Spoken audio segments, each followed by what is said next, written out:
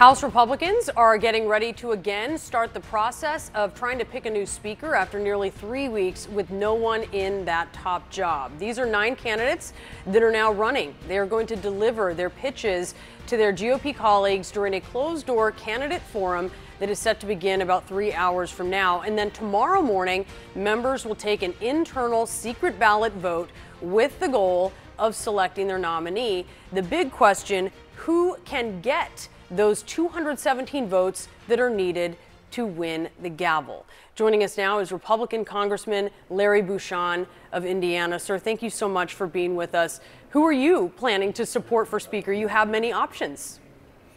Well, at this time, I'm non-committed. You know, I want to see what the 9 have to say. I know all of them very well, and I want to see what they have to say tomorrow because it's challenging times.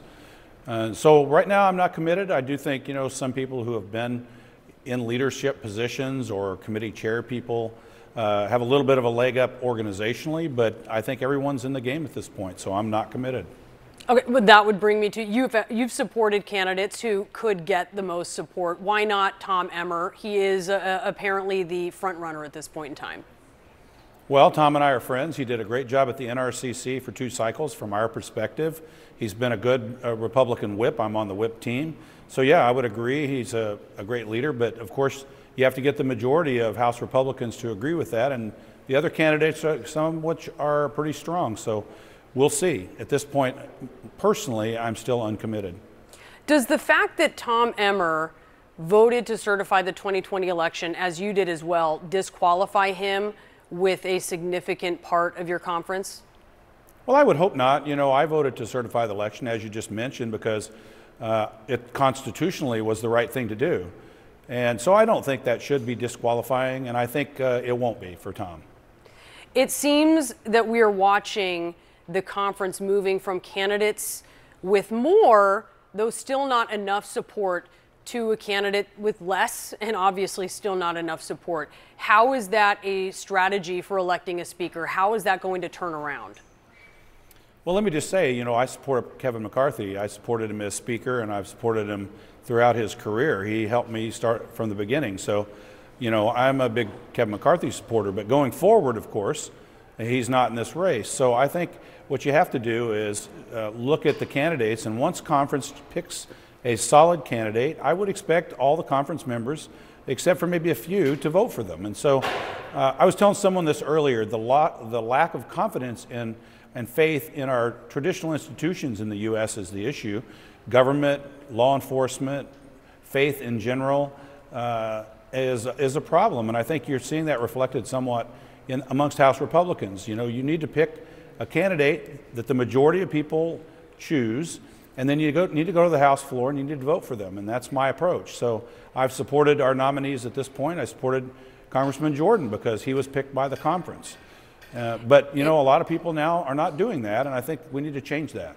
So to your point there, do you want to see in this internal ballot a candidate get to 217 before they take this to the floor so that you don't see another situation like you saw with Jim Jordan? You know, ideally that would be the case, but I don't think that will happen. I think, you know, to get 217 in the conference probably won't happen. And then here's the other thing. That doesn't guarantee that people will not still go to the floor and not vote for the person that they said they would. So we've had that happen in the past. I've been here since 2011, and with Speaker Boehner, we had a number of people who defected from Speaker Boehner when they said they were going to support him. So I don't think it's that important. It'd be nice. But I do think we have to have a strong majority supporting our candidate, because if we just have a barely supported candidate and another candidate who's close, then it makes it more difficult to get 217 votes. We saw that with Congressman Scalise, who I also would have been supportive of had he gone to the floor for that vote. When do you see this ending? I mean, can we get to the shutdown date 3 weeks from now and still not have a speaker? I don't think so. I think it's going to get resolved fairly soon. I'm hopeful it's going to get resolved this week. It should.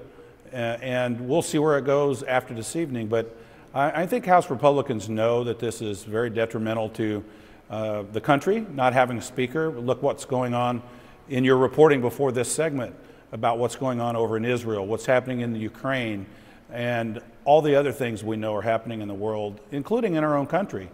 So we need to get a speaker so that we can move forward.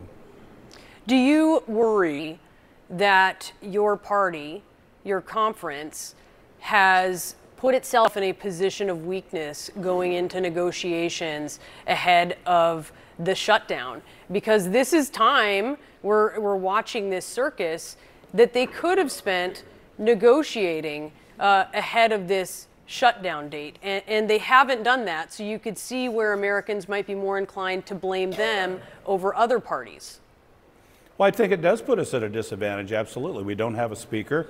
We're in the majority. It's on us to choose a speaker.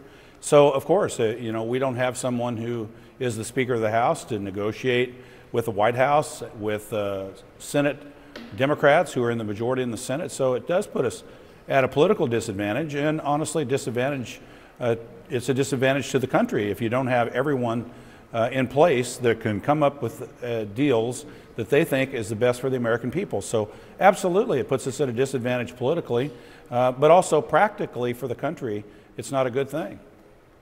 Congressman, we really appreciate your time. We are certainly looking to see what comes out of this candidate forum, as I know you are. So thank you for being with us.